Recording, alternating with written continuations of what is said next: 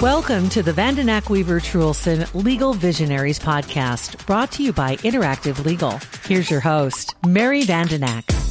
Welcome to today's episode of Vandenack Weaver Trulson Legal Visionaries, a weekly podcast discussing updated legal news as well as evolving methods of providing legal service. I'm Mary Vandenack, CEO, founding and managing member at Vandenack Weaver Trulson. I will be your host as we talk to experts from around the country about tax, trusts and estates, issues for the business owner, closely held business succession and exit planning, legal technology, law firm management and leadership, and well-being. First of all, I want to thank our sponsors, Interactive Legal, Carson Private Client, and Foster Group. Here's a message from Interactive Legal. There's always a resistance to change, particularly with attorneys. Attorneys like to look back at what's worked in the past, and that makes a lot of sense. But when you realize that with a good automated drafting system, you can do a better job for your clients, deliver documents on a more timely fashion, in a more consistent and in a more costly manner. If you're not a subscriber to Interactive Legal, I urge you to go to interactivelegal.com and click on Request a Demo. And you'll be contacted about having a demonstration of Interactive Legal for you, which can be done right over the internet. Don't have to leave your office. No salesperson will call. We can arrange it at a time inconvenient for you. So please go to interactivelegal.com and click on Request a Demo. Wealth planning focuses on liquidity management and charges you a fee based on a percentage of your assets. But entrepreneurs typically invest in their business, resulting in light liquidity. That requires a unique strategy.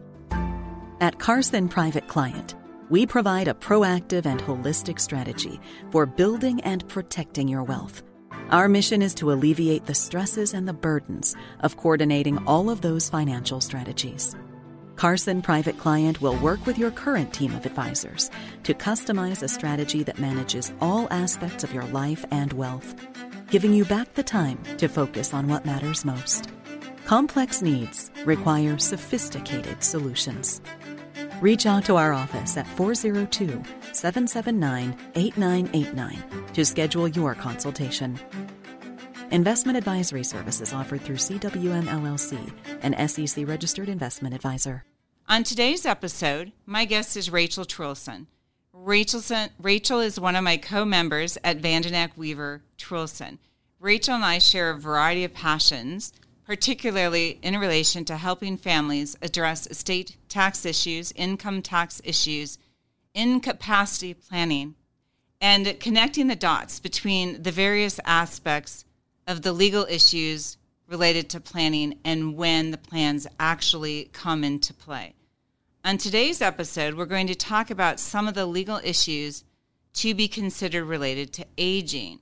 On a later episode, we are going to discuss our life care planning group and how we are building that to help connect the dots between legal issues and the living reality of how the tools work when an issue arises. Welcome, Rachel. Thank you. Thanks for having me. As we talk about legal issues for the aging today, one of the things we are intentionally avoiding is using the term elder law. Right. And we've talked about that. Is there a better term than elder law? Because a lot of times when people hear the term elder law, they think that means poverty law for old people that have no money. But the fact is that we have a good segment of the population that's aging, and there are a whole host of legal issues that arise for clients, whether they have hundreds of millions of dollars or whether they have $100,000. And so the word elder law as poverty law is really not quite appropriate. So what are your thoughts on that? Can you explain why we've made a conscious decision to talk about this area differently? Right. And with our aging population, I prefer to think of it as issues related to aging rather than elder law itself, because as we age, it looks the same whether you have wealth or whether you are of a person of not as much means. So the issues related to aging are the same across the board. The planning may look different, but with respect to healthcare or having power of attorney documents in place or having an estate plan in place, planning for incapacity, all of those things are the same across the board, regardless of your wealth status. The planning just might look different. So the issues of vulnerability related to aging, whether you have a little bit or a whole lot, are actually fairly similar. Correct. You might just have and I used to say, well, you have a bigger impact if you have a lot, but actually if you have only 100,000 and somebody steals it from you, that's everything. That might matter more than if you have 100 million and somebody steals 100,000 from you. Right. Well, you and I joke a lot about, you use the term asset protection. We hear the term asset protection in various methods. And we've said that's another area we should figure out how to refer to differently, because there's different meanings of asset protection. As a big generality, it's helping protect your assets, whatever they might be, right, and for whatever purpose you're trying to protect them.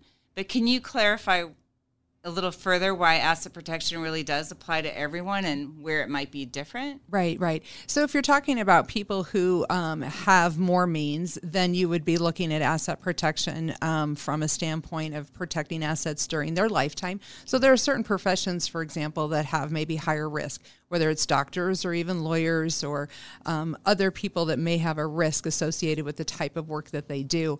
And you would want to plan for asset protection around those types of careers. Then you have people who maybe have larger wealth that want to protect assets from taxes, for example. So that type of asset protection looks different.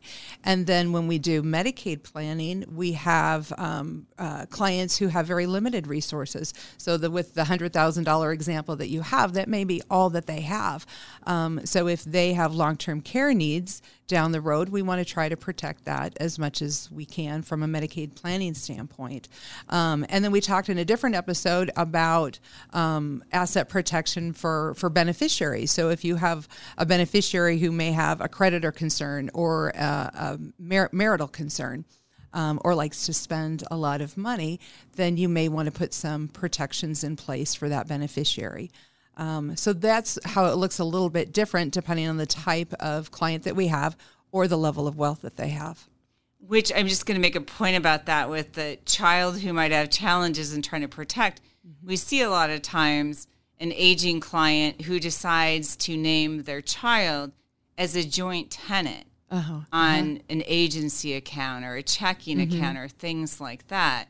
And let's say that you do that, and there's a whole bunch of technical rules about that I'll avoid, but technically you've made them an account owner. Correct, right. And all of a sudden they go through a divorce or they get sued. You have created a risk of that asset, thinking you're making things simple. Right.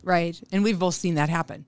And my other one is when you do it like with a $10 million account and you name one kid as a joint owner with the idea that they're going to give it back to the other kids, then suddenly that child has to make taxable gifts to their siblings to resolve that. So that's one of my least favorite strategies. But so asset protection, it's asset protection and financial coordination, has a variety of different meanings, but at the end of the day, it's trying to keep it, keep as much as yourself rather than going to the IRS, which is perfectly legal. Sure, there's tax fraud and there's tax planning. Tax planning is certainly appropriate. Asset protection, trying to protect from creditors. There's tax, again, there's a creditor avoidance that might be illegal, but protecting your assets legitimately, totally appropriate. Absolutely. Keeping your assets from being dissipated for the government because you need some government aid at some point. Also, there's perfectly legitimate ways to do it. Right. Well, let's talk a little bit about one of the key things that not just every aging client, but everybody ought to have something in regard to, and we've been through a pandemic in recent years. It makes me really highly aware of the importance of thinking about how your affairs should be managed in the event you can't manage it. Right. Even if it's short term, whether you're 35, 50, or whether you're 80. So can you talk a little bit about what we refer to as the financial power of attorney? Right. And the financial power of attorney is something that everyone aged here in Nebraska 19 and older should have. Is that correct across the country for all states? Or is No, that some vary by states state? vary by state. So you need to look at the state law Correct. and the state in which you're a resident in. Correct. To know Correct. at So I what believe age. Iowa's 18. We happen to be 19. And then I don't know that I've ever shared this with you, but my son, who turned 19 last year, for his birthday got power of attorney documents. So he got to come into my office and sign his power of attorney documents as part of becoming age of majority. That's a really great point right there, because it's really common, and not just the financial power of attorney, but the healthcare power of attorney. So for anyone who's had a child turn legal age, whatever that might be in the state that you're located in, and then go off to college and have an injury, and you try and get involved in decisions about the medical care, you're the parent of, say, a 19-year-old, and they won't give you information about your child's status because you don't have a power of attorney. So one of the things that we do is docket when you have kids turning age 19 or whatever the appropriate age is in your state, and you get a little letter from us suggesting powers of attorney for the children. Right. So I know we're talking about it in the context of having older clients, but it's important for everybody. So I just it's a wanted great to point. include that. So in any event, having financial power of attorneys in place is very important because, again, if there's an incapacity issue, even if it's a short-term incapacity issue, it's important to have those financial power of attorney documents in place. It's important to have them updated on a regular basis, because sometimes banks won't honor them if they consider them too old. Different financial advisors. The staleness. The doctrine, staleness. I think Yes, that 5 gets years. called, I right? think. Yeah, it's typically 5 years, right?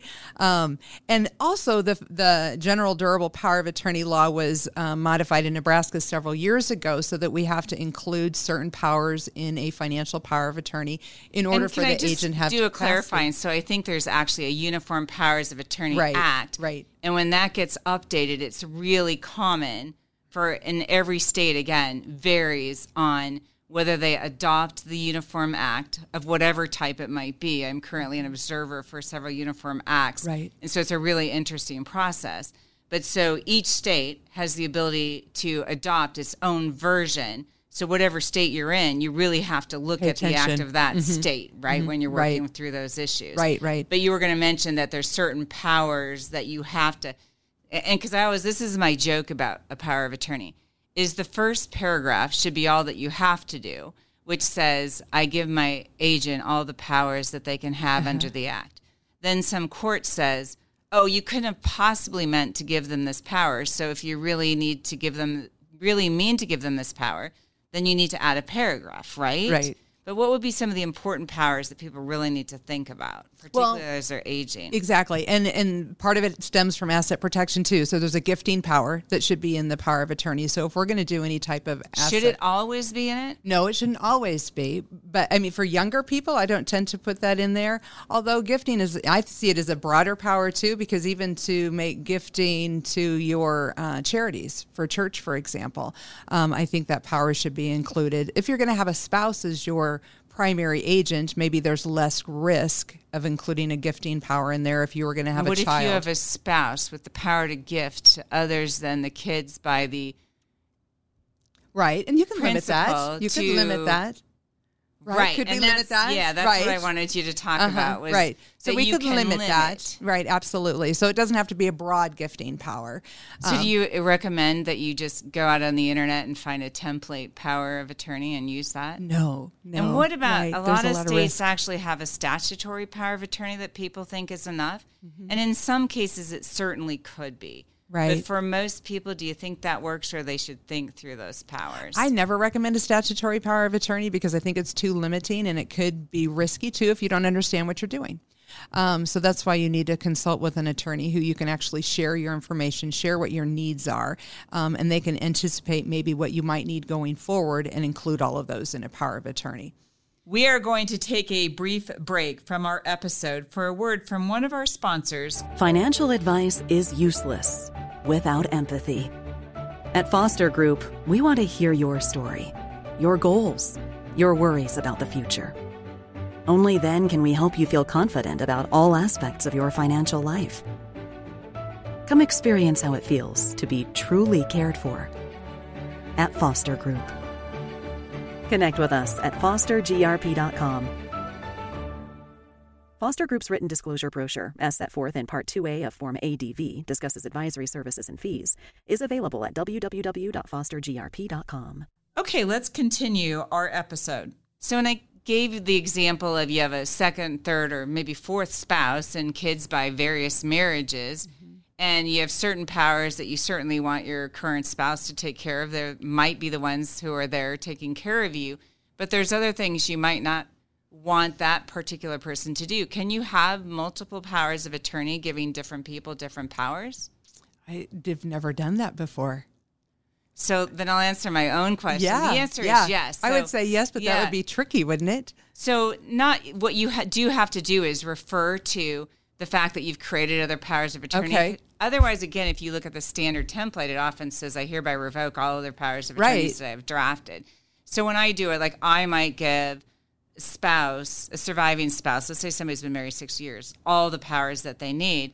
But then in case both get incapacitated at the same time, I might give a second power of attorney to one or more of the kids with more limited powers. In that situation of second or third spouse, kids by different relationships, I might give somebody who's acting as a corporate power of attorney certain powers that we don't want to, because we don't want to set up a situation where spouse and kids from a different marriage suddenly are fighting over things. Right. So sometimes you can, in fact, bifurcate the powers of a power of attorney into different documents, and that's something that I do. If you were to list some of the best practices, you mentioned that 5-year staleness doctrine. Right. So even if there's no changes to a document, somebody should print that out every 5 years and just re-sign it, right? Well, they should go into the lawyer's office just to make sure there hasn't been any changes in the law, and get those updated on a regular basis. Significant issue because there almost always is, right? Yes, right. And then, again, just double-checking that your agent, whoever you've picked in that power of attorney, is still able to act. Sometime your agent will either not be the best person because whatever life circumstances have changed between the last time you updated the document and now, so it's good to evaluate your agents and their availability. And then, of course, if you're changing agents, you need to notify that prior agent that you've revoked that power, so that they understand that they're no longer have authority under that prior document, and then provide copies of those documents to your financial institutions and whoever might need that, so they know the document's been updated. And a lot of times we draft what are called durable powers of attorney, which mean those powers exist at the time the document's signed. So let's say if I give Rachel a durable power of attorney, she has the authority now, but maybe I really don't want her to do anything with my financial accounts unless I can't. But what I've done by creating the durable is avoided having to define incapacity and getting letters of incapacity. So I give you all that power. So what I do sometimes is say, hey, Rachel, I made you my attorney in fact today. By the way, here's where the power of attorney is in case you ever need it. But I don't necessarily hand it to them. Sure. And that can kind of depend on the situation, but that's one of my approaches to do it. What about this situation, Rachel, where a lot of times an investment advisor, you go to the bank or something, says, well, I know you have a power of attorney, but we want you to sign ours. Right. Well, and that would be with a bigger bank, and that would be a limited power of attorney with respect to banking. And we run into that, like I mentioned, with some larger banks. And sometimes they're very insistent about it. They are. And I don't know. And I don't know what the downside necessarily might be, as long as it's consistent. What if there's okay, that's where you're going. Yeah. Unless there's inconsistencies between the two, and the client may not recognize that difference in looking at the document. And so that might be, require an attorney to look at that to make sure we don't have any inconsistencies between the two. But that's how I really would prefer they don't sign those. Right. Now, through the pandemic, sometimes if they had not, then we were having huge fights with institutions to get powers of attorney respected. But I will note that was a really significant issue after the 2009-2010 financial issues. And that's when a lot of financial institutions started insisting on their own documents. But fortunately, the Uniform Laws Commission responded to that. by incorporating that if you have a power of attorney that complies with your state law, then you are not required to sign one with a financial institution. So I do make that argument. But as you said, sometimes it's just easier as long, the big qualification that you made that I think is so important is as long as it's consistent. Right. I agree. Well, let's talk about another topic that you and I are both super passionate about, which is elder abuse. There's nothing worse. It's like kicking a helpless dog to see what some of the things that we see. Right. Can you explain what it is, what to watch for, and what you can do if you suspect it, or what can be done to prevent it, even more importantly? Right. Well, and there's different forms of elder abuse, and the one that I think that we're going to focus on today is the financial abuse or exploitation. And you'll see that in an adult. Either they are compromised from a mental capacity, or they're just under the influence of someone who may just have a very strong personality, and they're not brave enough to stand up to that person. So you could see those in those two different types of situations, and trying to prevent that looks different. I think on maybe two different levels. From the family level, if you have a loved one who may be susceptible to undue influence, I think it's a good practice to stay in regular communication with that person. So you can put your eyes on them on a regular basis and make sure that they're taking care of themselves. If you see any weird mail come to the house, if you just see weird things that are out of character for them, you won't recognize that if you don't see them on a regular basis. Also, make sure that they have power of attorney documents in place, like we're talking about. Encourage them to do that in case they haven't done it already. And then again, try to encourage them to be more open about their personal finances too, because if they allow you to have information about their finances, especially if it's the power of attorney person that they've appointed, then you can monitor those to the extent that they're comfortable, so that you can learn what is normal with their spending and with their income, and when there's some type of something that happens that's not normal in their financial situation, you'll be able to pick up on that more quickly. So families, I recommend that for families. And us too, as advisors, can be a little proactive with our clients too. Our clients we don't always see on a fairly regular basis. Sometimes they're going to see their financial advisor, and I think you alluded to that too in a prior episode. But working collaboratively with our financial advisors and our tax preparers, working with a mutual client. If a client needs money, they're not often going to go to their lawyer. They're often going to go to their financial advisor. So if they're taken advantage of by, say, a phone call that comes to their house with someone wanting to wire $10,000 somewhere, well, they're going to have to go to the bank, or they're going to have to go to their financial advisor for that. So if the financial advisor picks up on those types of things, then collaboratively, maybe we could work together to try to minimize that type of exploitation. And one of the things that we've done is also add an internal family office who is not doing the same thing as the financial advisors, but we are sometimes receiving copies of the statements and doing some auditing of what's going on and checking in on amounts of distributions and amounts being taken out as well for a variety of reasons, and keeping track of the overall assets so that we would be able to identify whether there's a change in assets. Because one of the things that I started getting more serious about that when I had a client, couple sitting in my office, and they were completely competent at the time as far as I'm concerned, but they were wise enough to be very concerned about the situations where somebody might knock on their door, and they were these kind, caring people, and ask them to make donations, or they're capable of living independently, they don't have dementia, they're just vulnerable, older, kind. And I thought, do we really have what we need for clients for that situation? I get that, if it's a big amount, hopefully financial advisor or family office will pick it up. Is there anything else? Well, and again, I just think keeping family members, just advising family members to try to stay connected with their loved ones as best they can. And, our parents, our elders can tend to be protective of that information. So sometimes it's a very delicate conversation to have. So maybe that happens in more baby steps, one step at a time. But other than being able to monitor their finances and understand what's normal for them, it would be hard to pick up on those types of things unless they made a comment. So that's why it's important to stay in contact with them. They may make a comment where they had so-and-so stop by, and that just opens a door to a conversation that you can ask a few more questions to see exactly what the nature of that contact was.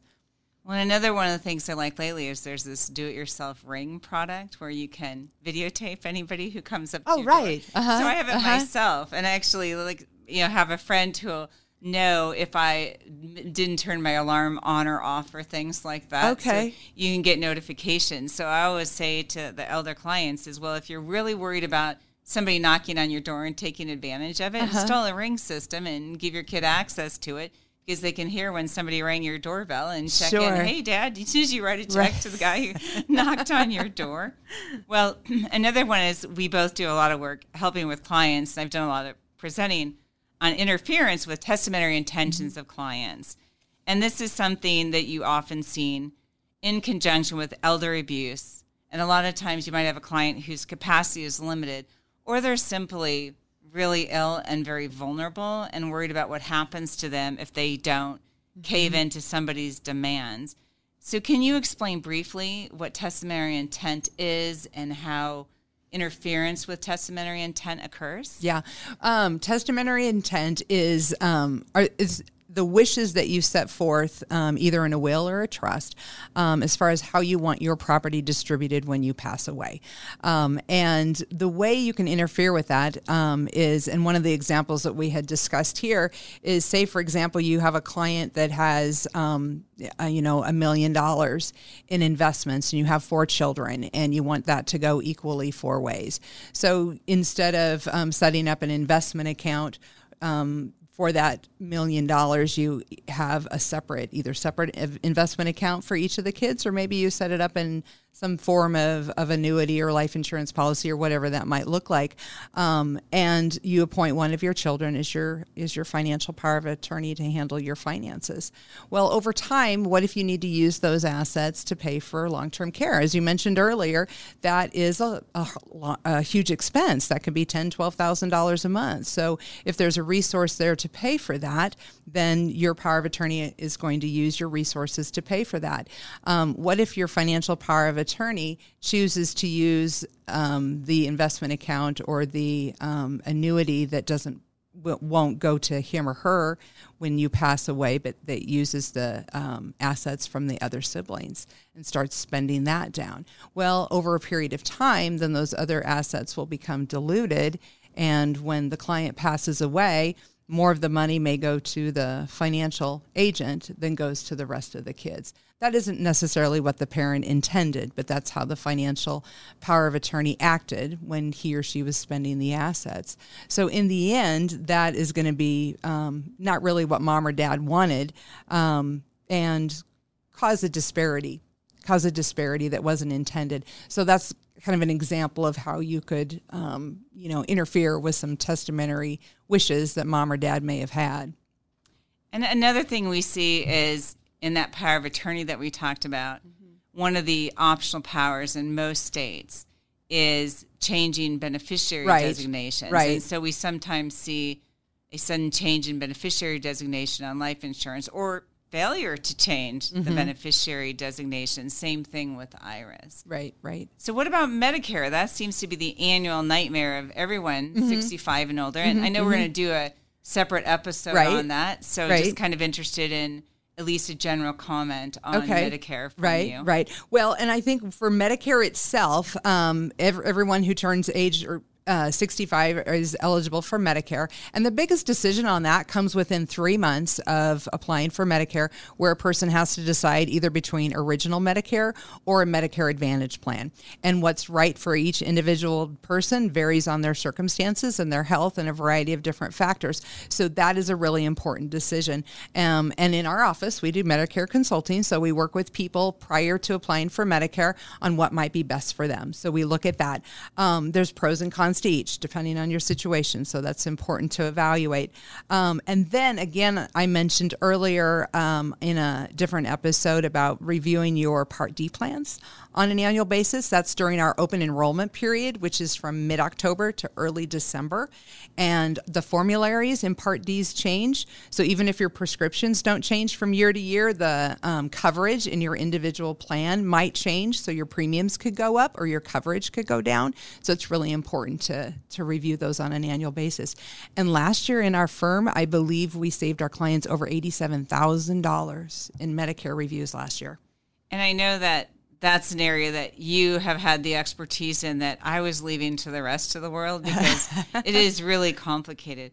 Well, as my last question today, what are the other issues that tend to be more unique to the elderly, right, the client should be thinking about? Mm-hmm. And I think it's healthcare. If it were one thing, I just think it's healthcare, because as we age, and again, this gets back to where we started this conversation, aging, as far as your healthcare issues, does not look different whether you're a client of more wealthy means or a client with less means, because we all, as we age, we end up seeing the doctor more often. We have more doctors. Sometimes we have a primary care doctor and then we have to add on all these specialists. So we're going to doctor appointments all the time. I've had clients in their retirement years move from their town that they grew up in and raised their family in. They'll move to Omaha because that's where all their doctors are. So that was the reason for their move. And so I think that in and of itself, as far as just a population and with aging, healthcare is the biggest thing that applies to everyone. And I believe that we're going to do a different episode on at some point here in the future on the care planning aspect of that. So that will be something that we'll look forward to talking about. And we've been playing with that, both of us, for a few years, and finding that to be one of our most popular services, which is one of the reasons that we brought our firms together. And we are finding that to be, both of us love helping people through life challenges and helping at that time by people, in my practice and the same in yours. People have been part of my life. Some of them were clients of my father before me, and I've actually been named as agent for some. So having that added service is just, to me, a really meaningful thing. And I'm not sure why law firms haven't thought of it before, because there is a huge disconnect. Right. Well, thanks, Rachel. As we reach the end of our episode, I want to thank our sponsors, Interactive Legal, Carson Private Client, and Foster Group. That's all for now. Thanks for listening to today's episode, and stay tuned for our weekly releases. Yeah. Vanden Ack Weaver Truelson Legal Visionaries is made available by the firm and its attorneys for educational purposes and to provide general information, not to provide specific legal advice. Use of the Vanden Ack Weaver Truelson Legal Visionaries podcast does not create an attorney-client relationship between you and the firm or any of its attorneys. The Vanden Ack Weaver Truelson Legal Visionaries podcast should not be used as a substitute for competent legal advice, and you should contact an attorney in your state about any legal needs or questions you may have.